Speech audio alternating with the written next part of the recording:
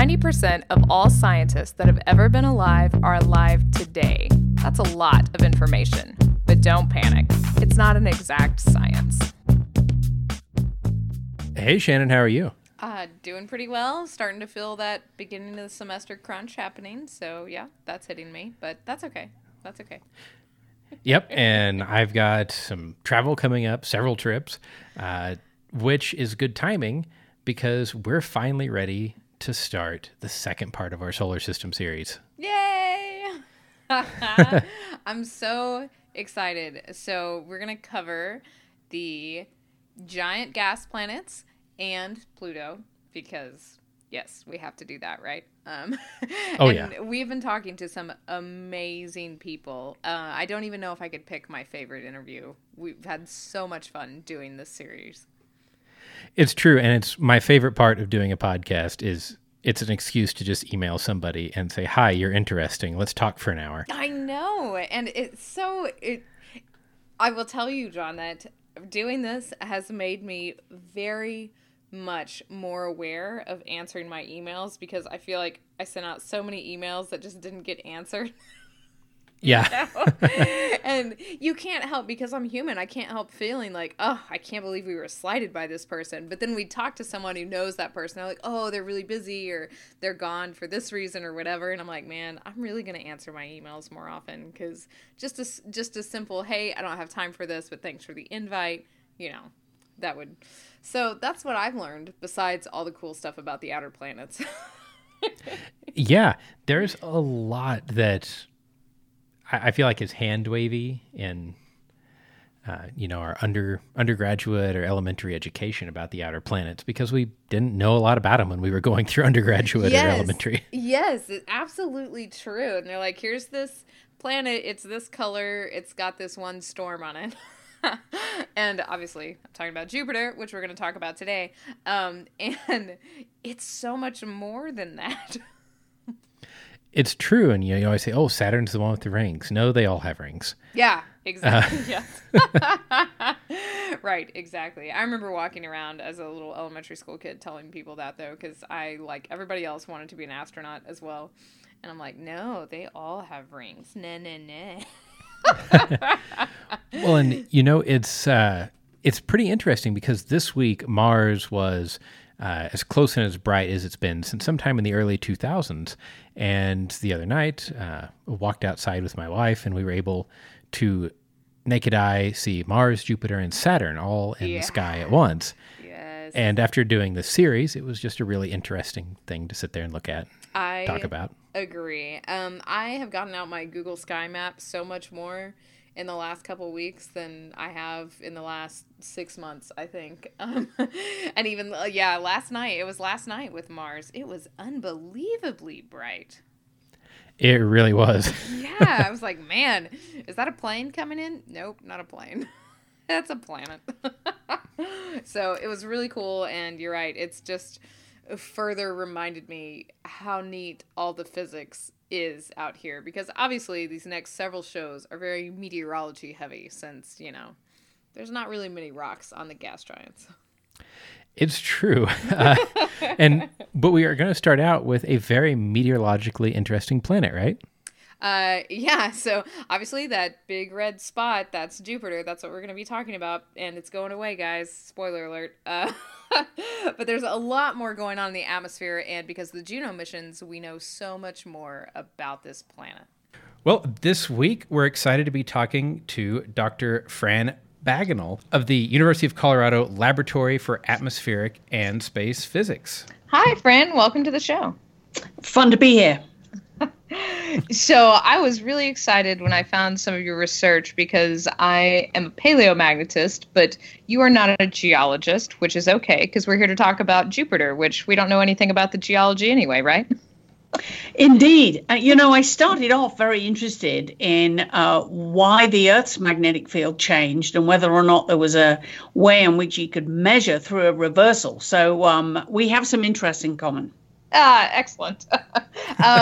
Yeah, that's right up my alley for sure. I guess, how did you get started in this? We've found through our research on the solar system here, people have a very circuitous pathway to getting to what planet they're working on. Yes, to some extent that's true. But in my case, I came over to the United States to start graduate school. And in fact, I wasn't really sure what I wanted to study, but I ended up going to MIT at a time when they were about to start with the Voyager mission, so before launch of Voyager.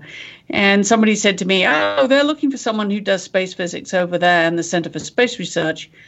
And I just got involved at the early stages of the mission to Jupiter, that later Saturn, then Uranus and Neptune. So that's sort of how I got involved. So how would you classify yourself and your work? Did you come for grad school in physics or in astronomy, or what was your how do you describe what you do?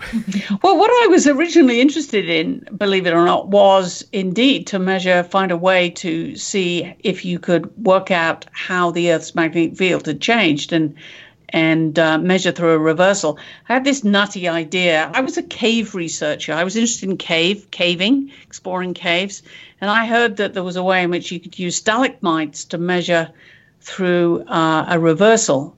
And so I thought it'd be really cool to go to caves all over the world and find through a particular reversal if you were able to measure through the reversal. And the reason is that the deposits of a stalagmite is about the right time frame for a reversal. Of course, it's quite a bigger project than I had in my mind at the age. But, you know, you're young, you're innocent, you have these great ideas. Anyway, they soon sort of, they didn't scoff and laugh at me when I came up with this idea. And I did some initial research on the Earth before getting excited to go off and work on Jupiter. Well, yeah, I mean, that's something that gets done all the time now, is looking at these stalagmites to find reversals. So, yeah, that's excellent. But when we talk about the physics of, the magnetic field, they're a lot different planet to planet. I mean, we don't even understand ours hardly at all. So what's interesting about the Juno mission to Jupiter is that we don't have to worry about remnant magnetization, the magnetization of rocks that happens when you have an eruption and the magnetic field, the magnetic field of that particular time gets frozen into the rock. And so that's why we get the stripes through the mid-Atlantic separation. You get the alternating magnetic fields of the Earth as the plate tectonics moves the plates around. Now with the Earth, you've got a strong remnant magnetization that causes the high order magnetic field to be totally controlled by this remnant magnetization of rocks. Mm-hmm. If you go to Jupiter, it doesn't have a rocky surface. There are no rocks to speak of. And so that means that if you look at more and more detail, higher and higher resolution in spatial scales, you can measure the high order magnetic field of the dynamo, because there's no remnant magnetization. And so that's going to be really interesting with Juno, to be able to measure the magnetic field in detail. We're going to have, we hope, 32 orbits, so 32 stripes from north to south, and that will allow us a resolution of about, on the order of 11 degrees or so separation. So that should allow us to measure the high order magnetic field. One person's noise is another person's signal, obviously. Absolutely. Absolutely. So when we think about the magnetic field on Earth, we talk about the geodynamo and these large liquid and solid interactions that happen. Where would a magnetic field on Jupiter come from? What do we think is forming it? So on the Earth, indeed, the dynamo is between the solid inner core and the liquid outer core. That liquid outer core is where, so that's 40% of the radius of the Earth? I think that's about the right size. Is that right? Yep. Yeah. And so that's where the Earth's dynamo is produced, in liquid metal. Now, when we go to Jupiter, we don't have liquid metal. What we have is hydrogen. And when you compress hydrogen to more than, say, 2.5 million bars, so that's 2.5 million times the pressure that we're breathing, gas we're breathing, hydrogen turns into a plasma. That is the electrons and the protons in the hydrogen break apart. And so you have separate positive, negative charges able to move around. And so that means that you have hydrogen that is liquid and metallic. you have a source of heat inside that can turn over and convect this liquid material around. And you have a little bit of rotation, which helps to turn that outward motion into sideways motion. And so you have a dynamo. And this generates a really strong magnetic field. Now, the region at Jupiter, of course, is 10 times the size of the Earth, so a big planet. The region that we think this liquid metallic hydrogen is in Jupiter goes out to something like 90% of the radius.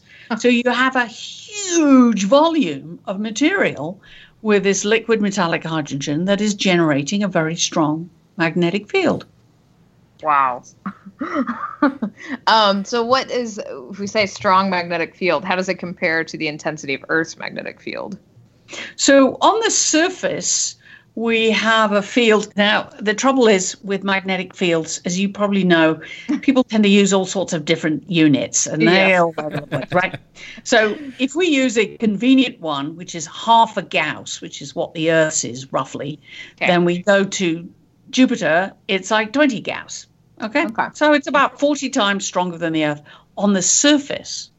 But that's the surface, the outermost layer. Now, because the Jupiter is so much bigger, and so the radius is 10 times bigger, that means that the actual strength of the magnetic field, if you were to use some normalized units of a total dynamo strength, like comparing it with a little bar magnet, then it's about 40,000 times stronger than the Earth's, more or less. Okay? That sort of level. Wow. So that's, as a geophysicist, I normally think in nanotesla, so I had to do a little bit of conversion there. But yeah, so that's really strong. How much of this magnetic field, or do we know, is a true dipole? For, the Earth, we have a large percent dipole field. Right. The percent dipole is pretty much the same for Jupiter and the Earth. Not for Saturn, interestingly enough. Saturn is extremely dipolar and strictly aligned with the spin axis, which is a little different. We can come back to that later. But with Jupiter, it's tilted by about 10 degrees. And the non-dipolar components are more or less the same between the Earth and Jupiter, more or less. Yeah. Wow. So for people not listening, like 90% of Earth's magnetic field can be described as a dipole at this point in time. So in terms of that, the outer 10% of the radius where we don't have this plasma and metallic hydrogen, what do we know about the atmosphere there? Right. So we know what the surface is like, right? Everybody's seen the movies of Jupiter with all the swirling clouds and stuff like that, which is totally cool. So the outermost layer is ammonia clouds, not water, ammonia. And then below that, we have ammonia hydrosulfides, ammonia mixed with sulfur. And then below that again, we have water clouds. At least that's what we think. We're pretty sure because water's pretty abundant. That's where they should be. Now, what we're doing with Juno is, for the first time, we're able to use microwaves to look below the magnetic field. Sorry, below the cloud layer, not the magnetic field, below the cloud layer, to see what it's like underneath inside. And what we're finding there is that indeed there's convecting. It's not uniform. It seems as if the ammonia is convecting in large cells. And so this pattern that you see on the surface of east and west belts and zones, those stripes you see with a small telescope, seem to persist quite deep. In fact, for about 3,000 kilometers down, so a long way down, you see this convecting pattern and these stripes, east and west belts and zones. So are those analogous to the Hadley and Farrell cells of Earth? In some ways, but there's multiple of them, right? Instead of just one and two cells, you've got multiple cells because you've got multiple stripes going east and west. Okay. So, I mean, it seems like everything's just a little bit scaled up then from Earth, but it's not, I mean, it is different, but never mind. Yeah, it's scaled up. That's right. It's scaled up. But the big difference is, again, this issue of not having a rocky surface. Yeah. And so not having oceans, not having continents, you don't have the effects of the deflection of the flows and the coupling between the oceans and the atmosphere, deflection by mountain ranges and so on and so forth, and then the effects of coupling to the effects of water underneath. You do have the effect of latent heat and the clouds, evaporation and condensation and so on, and the effect of exchange of heat between liquid and gas phases. And that's a lot of what is driving the atmospheric turbulence, we think, when you look at Jupiter. But the big differences are in, first of all, Jupiter is rotating every 10 hours, not 24 hours. And it's 10 times bigger. So the effect of that rapid rotation means rotation really dominates the atmospheric dynamics of Jupiter, much more so than Earth. And which is why you have so many multiple east and west belts and zones. So you have more of those cells. The higher the rotation, the more numbers of cells that you get. Yeah, it would take a pretty significant pressure gradient to try to balance that rotational deflection. Right. Exactly. Yeah, you got the idea. Yeah. So what was it like setting up, the Juno mission, and what are you just talked about some of the things that we've learned about the atmospheric dynamics, but what else is Juno telling us about Jupiter? Oh, a whole bunch of stuff. Let's start at the interior, because that's kind of cool. We are really interested in knowing whether or not the sort of textbook view where you have a little core, then you have an outer layer, and then you have a layer of hydrogen, and then you have another layer. And, this classic textbook view has these distinct different layers, usually different colors in the textbook. Mm-hmm. And indeed, what we're finding from the gravity observations, so we use the usual technique we use at planets, where you send a spacecraft in orbit around the planet, you measure the perturbation in the motion of the spacecraft due to the distribution of mass inside the planet. That gives you the distribution of gravity that you measure the complexity of the gravitational magnetic field. That tells you the distribution of mass inside. So we've done this for things like using GRAIL to do that for the moon and other spacecraft. So at Jupiter, what we're learning with the Juno spacecraft is that it's not quite the textbook view that the small amount of mass that's inside. So we think something like 15 to 20 Earth masses of heavy elements that are inside the core onto which the hydrogen was pulled in at the center. But we think that rather than having water or rocks as molecules, that those molecules have been broken up at the very high pressures and temperatures at the center of Jupiter to make individual atoms. So you then have the oxygen, the iron, the calcium, the sulfur, and sort of those heavier elements, heavier than hydrogen, mixed in with the hydrogen deep down. And so then the core isn't a distinct, separate sort of layer deep down, but more mixed in with the hydrogen and spreading out up to, say, 40% of the radius. And so it's a lot more messier, if you like, or evolved. So we still think that Jupiter formed out beyond the snow line of the solar system, of the solar nebula, with the rocks and metals forming the rocky planets inside, and then once you move out and it's colder, then ice can form and solidify to form big ice balls. And once those ice balls get to be about 20 times the mass of the Earth, you pull in the hydrogen to make the gas giants. So that's been the standard formula for how we make gas giant planets. And I don't think that's gone away as a theory of how we make gas giants. It's just that we know that with Jupiter, it evolved after that with the material inside dissolving into the hydrogen. So even though it's a dense core, we're not talking about a solid body.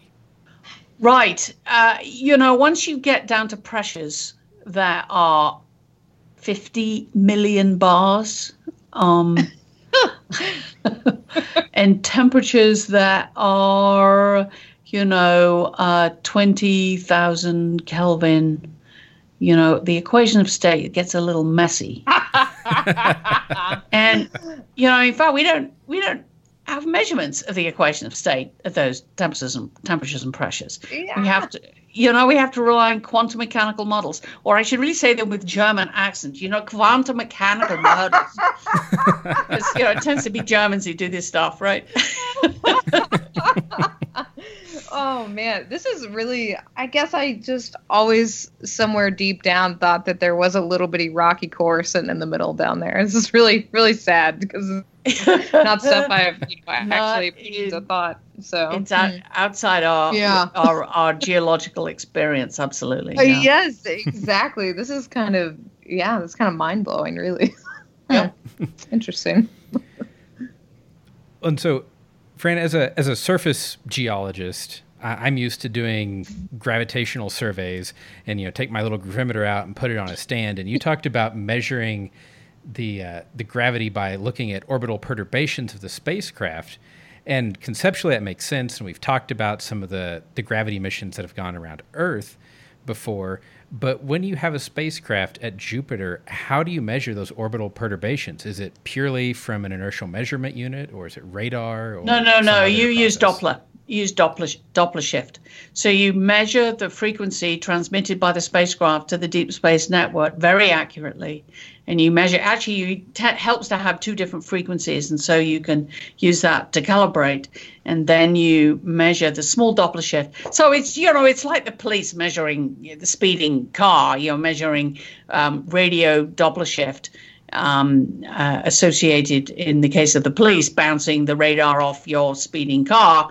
In the case of Jupiter, we're measuring the speed of the speed of Juno going around Jupiter by measuring the Doppler shift of the signal between Juno and the Deep Space Network. Oh, wow. Okay. Yeah, that makes sense, but it's not a way I would have thought of to do it. Yeah. Right. So that's how we do it with to some extent, the way GRACE works for the Earth is to send signals between two different spacecraft, but it's doing the same sort of thing. It's measuring the Doppler shift associated with motion, relative motion, and that then gives you, with a bit of work, the gravity field, which you then turn into a distribution of mass. Okay, so I'm still stuck on this whole thing that Jupiter doesn't even seem like a planet, right? Because it doesn't have a rocky surface? Yes, to me, that's everything to me. I don't but wait a minute. Wait. I mean, you've got, if you have the giant planets, Jupiter, Saturn, Uranus, and Neptune, something like 99% of the mass of the planet. So, I mean, come on. Yeah, fine. So earlier you said something about how Saturn is almost a perfect dipole, and so I have to hear about this because I didn't know. Yeah, so this came up at the time of Voyager back in the 80s, and there's a lot of question about why could it be so aligned, because there is a theory in dynamo theory that tells you that you can't have a perfectly aligned symmetric magnetic field that can't be generated by a dipole. That's a sort of mathematical formula. And but so what people realized with Saturn is merely 100 Earth masses, not 320 Earth masses. And so the dynamo region where hydrogen becomes metallic is much deeper. So it's only sort of 50% of the radius. And so down there, you've got on the outside, the idea is that maybe on the outside of liquid metallic hydrogen, you may have something that isn't quite conducting. It's a little bit conductive, a little bit resistive, that is flowing relative to the dynamo. And it moves around because the rotation is, again, 10-hour rotation period for Saturn. What that does is it symmetrizes or smears out the non-symmetric components of the magnetic field and takes what could be a non-symmetric dynamo, validating the dynamo theory, but then turns it into a symmetric outside magnetic field that is very dipolar and aligned very rigorously with the spin axis. Does that make sense? Yeah, I mean, it's basically the assumption we have in PMAG, that is if you're averaging Earth's magnetic field over long enough time, you make it essentially a perfect dipole. So Yeah. now Same it's sort of thing. actually working out, on Saturn. Okay, I like that. That seems good. So It seems like a pretty delicate balance to have found, but an interesting, Yeah. Huh. That was real interesting. So I know on Saturn we see a lot of these auroras and all that fancy stuff due to the cool hexagonal aurora up in the top and the magnetic field there. I mean, we see this stuff on Jupiter too, right? Yeah, so we see the auroras. We've been seeing them from Earth, either Earth telescopes like Hubble and so on, mostly in the UV, ultraviolet light. But with Juno, we're flying over the top for the first time. So with Juno, we fly over the top. We measure the aurora, look at the aurora in UV and infrared light, and then we measure the charged particles that are flowing along the magnetic field into the planet to cause the aurora. So for the first time, we're actually able to test our ideas of auroral mechanisms. What is the mechanisms that excite the particles, accelerate them into the atmosphere to make the atmosphere glow and produce the aurora? And Juno's been able to make those measurements and been continuing to monitor the aurora from this different viewpoint. And what might interest you lot, since you're geology types, is that there's a paper out in Science Friday the 6th of July, just coming out, that shows the aurora associated with the moon Io. So the moon Io, the most volcanically active, if you want geology, you just want to go to Io, just spewing out volcanoes left, right, and center. And the gases from Io fill up the magnetosphere of Jupiter. The particles, the sulfur and oxygen that come out of those sulfur dioxide plumes becomes broken up and ionized and accelerated to high energies in the magnetosphere. And then those particles, along with the electrons, bombard the atmosphere and make the aurora glow. So we're seeing that whole process from the plasma that comes from Io, filling up the magnetosphere, generating radio emission, generating ultraviolet glowing. In fact, we can see this torus, this donut of plasma that comes from Io, glowing in the UV, and then we see the plasma as it fills out, and then finally dumping into the atmosphere. Wow. So other than the aurora are one of the things that people often know about and are fascinated by, the other big thing on Jupiter that everyone knows about is the Great Red Spot, and another interesting atmospheric phenomena. Yes. But I read that it's going away. This is crazy. Yeah. What's happening? Yeah. There's no rocks on Jupiter. The Great Red Spot's going away. Yeah. So the Great Red Spot has been observed from around the time that we first looked at Jupiter with a telescope, Galileo's time epoch. And so the Great Red Spot's been around, and it was observed in detail by Voyager back in 1979. And monitored since. I mean, astronomers have been looking at these things for centuries. And what's been happening is that since Voyager, it has been getting smaller. It's about half the size, or 60% of the size. So instead of being twice the radius, twice the diameter of Earth. So you could put two Earths side by side, projected onto the Great Red Spot, right? Now it's about 1.5 or 1.2 times the Earth's size. As a Great Red Spot. And if you project forward, it'll disappear in 2050. Okay, wow. So, lifetime. But at the same time, we don't know what's going to happen. Will it get bigger again? Will it break up? Will it, just fade out? We have no idea because we've never seen such a phenomenon before. It seems to be a rather isolated storm system. It seems to stick up above the clouds a little bit, the other clouds and below. So it's quite a big, deep, cylindrical storm that has just been very persistent. And why is it in the southern hemisphere, not in the north? Why does it drift around? All of these questions we don't know. So we've had one flyby with Juno where we have been able to make some measurements. We want to fly over again and try and see if we can get a good gravity measurement over the Great Red Spot, have a good measurement of the microwaves that'll tell us about the deep interior. So yeah, we hope to get some more observations with Juno. I can't help but go back to you talking about there's no atmospheric to surface coupling we have to worry about. So it feels to me like these atmospheric models should work quite well on Jupiter, right? Yeah, they should do. And I'm really excited to talk with some atmospheric dynamicists about what their current thinking is about what we're seeing here.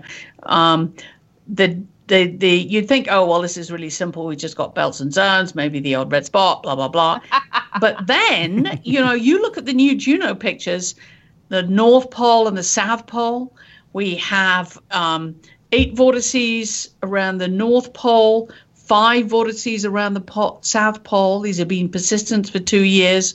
Why is this so different? Saturn, you have a hexagon. Jupiter, we don't have a hexagon. I think we really don't understand the atmospheric dynamics of these giant planets. There's a lot more going on there than we thought. Can we tell either from Juno or from this modeling? I mean, these latitudinal bands. How much mixing is going on? North south. Good question. Very good question. So that's exactly what we're looking at with the microwave instrument, and we know it's not homogeneous. There is some mixing. But the other point is this, and this is what I don't really understand, and I want these guys to explain to me. If you think about it, you have clouds associated with the ammonia at the top, and as you have, if you have evaporation, you need energy to evaporate material, and then you have latent heat released when you cool it off and you condense it. And so then, you've got heat exchange between the gas and the solid phase or liquid phase of these materials. So you've got the top layer of ammonia, you've got ammonium hydrosulfide, and then you've got all this water layer below. So then comes the question, are these different layers coupled? And is there an interaction between the energy associated with the evaporation and condensation at these different levels? I mean, the guys at NCAR have a hard time dealing with just water on Earth, right? Exactly. And sorting out the water is the hardest thing in Earth atmospheric models. Am I not right, John? Oh, yeah, absolutely. Yeah. So, and now think about having 3 layers. So the fact that we don't have a surface does make it a bit easier, but there's plenty of other bits to make it complicated. Anything to keep the modelers in business. I understand. Yeah. Well, just thinking about that, the different the different layers are going to have some kind of surface topography and obviously density differences. So maybe you don't have orographic lift, but maybe you have lift of ammonia on a water vapor surface. Yeah. I think the Great Red Spot. Pretty strange yeah, things. I think so. And then the Great Red Spot may be a classic example of that. It's like a huge Everest sticking up through. I don't know. I think it's all cool. Yeah, that's because you see these pictures and they're generally from quite far away. So you don't really think about there's a 3D structure to the surface of this planet, that it's not just a perfectly round ball of gas. Right. And so to sort that out with atmospheres, we do the same as what's done at the Earth, is to look at different wavelengths, and the different wavelengths give you different penetration depths. So you look at the visible at the outermost layer, you look down at the infrared, you're looking a little deeper, and then you use the microwave to penetrate much, much deeper inside. And so this sort of multi-layer process of trying to do a CAT scan, if you like, of a gaseous atmosphere requires looking at these different wavelengths to sort out the different layers.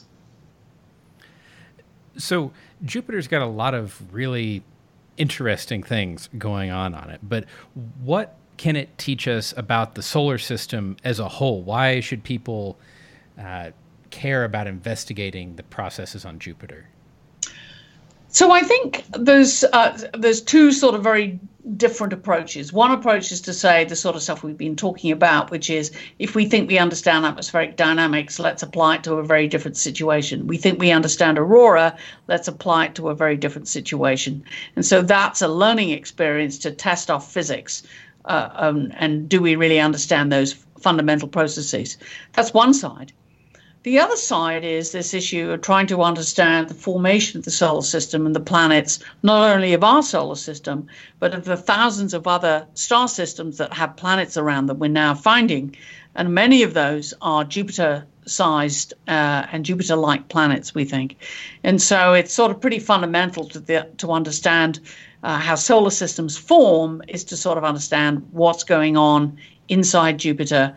And is it consistent with our theories of solar system formation of giant planets, of condensation of icy metallic core with hydrogen being pulled in, and then evolution of that inner layer mixing in with the hydrogen subsequently. And, so we need to test these formation ideas. That's pretty fundamental for understanding the Earth's role and how it formed, or rather the Jupiter's role in formation of the Earth. Jupiter played a big role in tossing a lot of stuff around as it was being formed and afterwards. So, we think that most of the water that we have at Earth was made either by Jupiter slinging icy material to the Earth later, after the formation of the Earth, or Jupiter stirring up the material in the solar nebula, introducing more water and sending condensed material in towards the region where the Earth was forming, mixing it in. And I don't think we understand yet for the Earth how much of the water was produced in the formation phases, maybe the later phases of formation, and kept in the mantle region of the Earth, and how much was delivered later, maybe a heavy bombardment period that we see on the Moon also delivered water to the Earth. You've got to somehow get that water in there. That's what we're made of. That's what the ocean is. And the timing of that is Jupiter probably played a pretty major role. How much more does Juno have to tell us? It's still going, right? Yep, we've had 13 orbits, and we hope to keep going for 32. We're authorized by NASA to keep going to 32. And so that'll be into the spring of 2021. And we will get higher resolution measurements of the magnetic field, the gravity field, the distribution of water and ammonia, the dynamics of the interior using the microwave, the infrared. We'll get more of those cool pictures with JunoCam, the visible camera that was added on, the citizen scientist camera that we're using. And then we'll be mapping out the magnetosphere. The orbit will be evolving as Jupiter moves around the sun, carrying Juno with it. And that takes Juno down into the tail of the magnetosphere. And we'll see where material gets ejected down this tail, comet-like tail of Jupiter. So we've got a lot more to do. We're about a third of the way through, I think. And one of the things that's always interesting to hear from people that deal with these missions is what your process is like working with the team, because there's so many different scientists that want to get different things or look at different things or repurpose instruments, and the mission planning is always very complicated. So what's your experience been like on Juno? So this is actually something that Candy Hansen and I are in charge of. That's our role as chair of the science planning working group. And we've, from the beginning, said that the Juno mission, it's a spinning spacecraft. We've got instruments that are designed to make these sort of synoptic observations there. It's all mapping. It's all about mapping, whatever we're trying to make measurements of. And so we have a very simple, we proposed, our motto was always keep it simple and safe, the KISS principle. And we therefore keep our planning pretty simple in terms of what we measure each orbit. And so it's a pretty standardized orbital sequence. This is very different from, say, Cassini, where you had a bunch of different instruments wanting to look in different directions, and they had to go through huge arguments and process and planning to decide who looks where and when.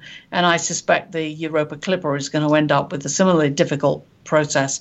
But since we have instruments that are mostly mapping, and we designed the mission pretty simply, we're not having too much of a difficulty in terms of coming up with a plan of how to do things. Now, there's sometimes difficulties with not having enough data downlink with the DSN being so busy, but we've been able to quite amicably divide stuff up and make things work. So if there's somebody listening that is interested in getting into planetary science and working on spacecraft missions in their future, what advice would you give them? Well, starting at the youngest age, which is when the people start getting excited by the planets, I have to say that from the beginning through to high school, you have to stick with your math and physics homework and keep that science going. Add a bit of chemistry, a bit of biology, a bit of geology when you get the chance.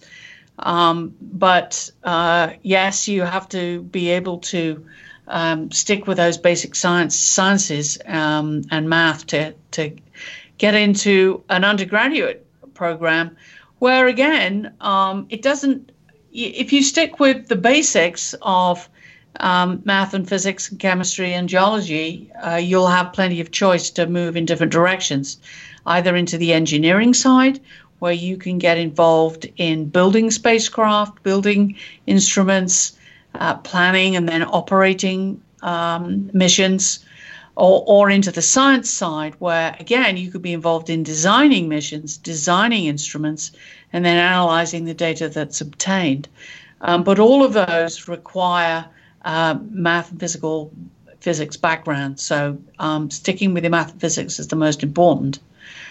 Beyond that, you've got to learn to think critically about what's going on and learn to work as a team. This is not a job for the lone person going off on their own. You have to work with a team if you're going to make a spacecraft work. So something, Fran, that we've been asking all of our guests, which might be a little bit harder for you working on these gas giants, is if you could travel to Jupiter and live there for a month, and I'll extend this to the satellites as well, where would you go and what would you look at? Well, these environments are pretty impossible for humans to go to because of the high radiation environment. Even if you could land on the surface, the radiation environment is horrendous.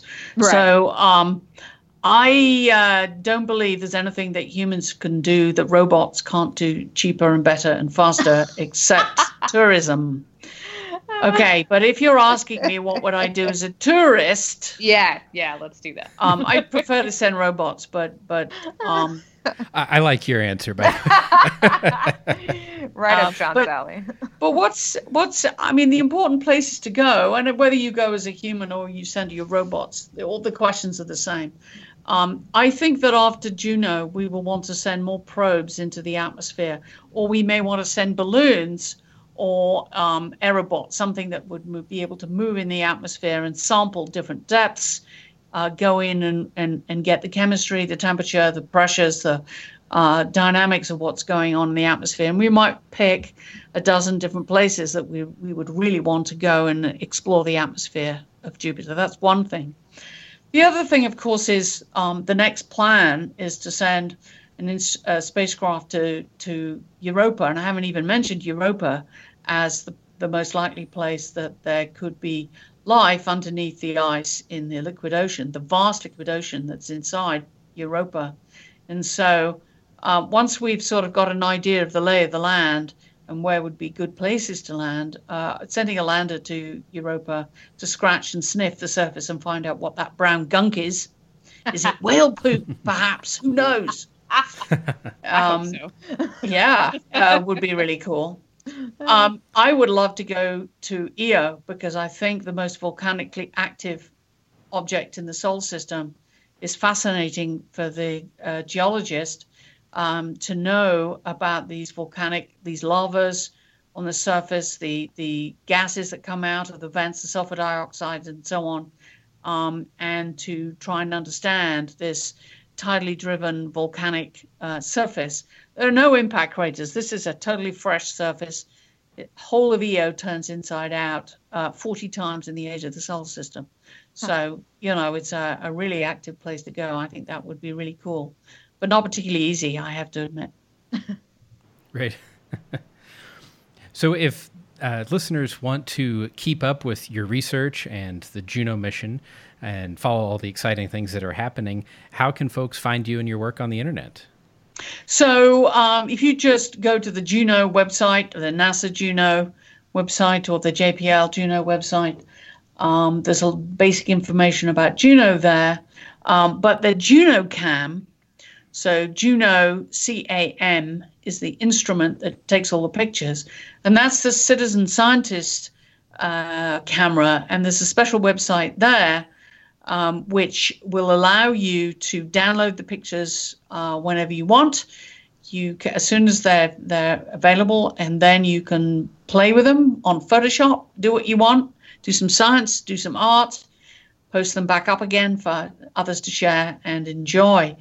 So I encourage people to get involved with the JunoCam and enjoy all the images that are being posted there. I know what I'm doing the next 5 hours, John. I don't know about you. Yep, I just pulled up the website. Yep. We'll make sure to link that in the show notes. Right. Well, Fran, thank you for joining us. It's been a lot of fun talking with you. Great. Good. So, Shannon, are you ready to rework some atmospheric dynamics models and start figuring out where the next great red spot's going to be? Yeah, totally. Let's do this. I mean, can't be wrong, right? Yeah. So Jupiter turned out to be a really interesting place, and we are going to continue the space theme, which it's unusual that our fun papers and topics line up, but we're going to continue talking about space in this week's Fun Paper Friday. Yay!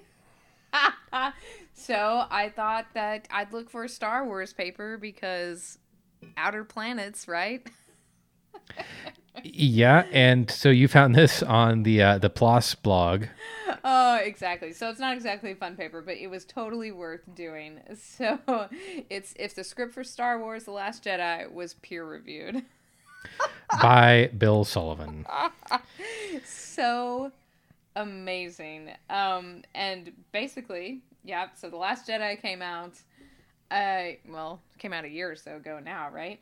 But he has gone through here and added reviewer number 1, 2, and 3 to talk about the script of The Last Jedi. And it's really excellent. And it's unfortunately spot on. I know.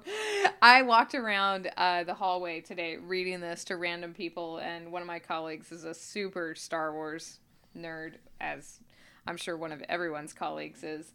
And he's like, that is so true. Yes, I totally agree with that.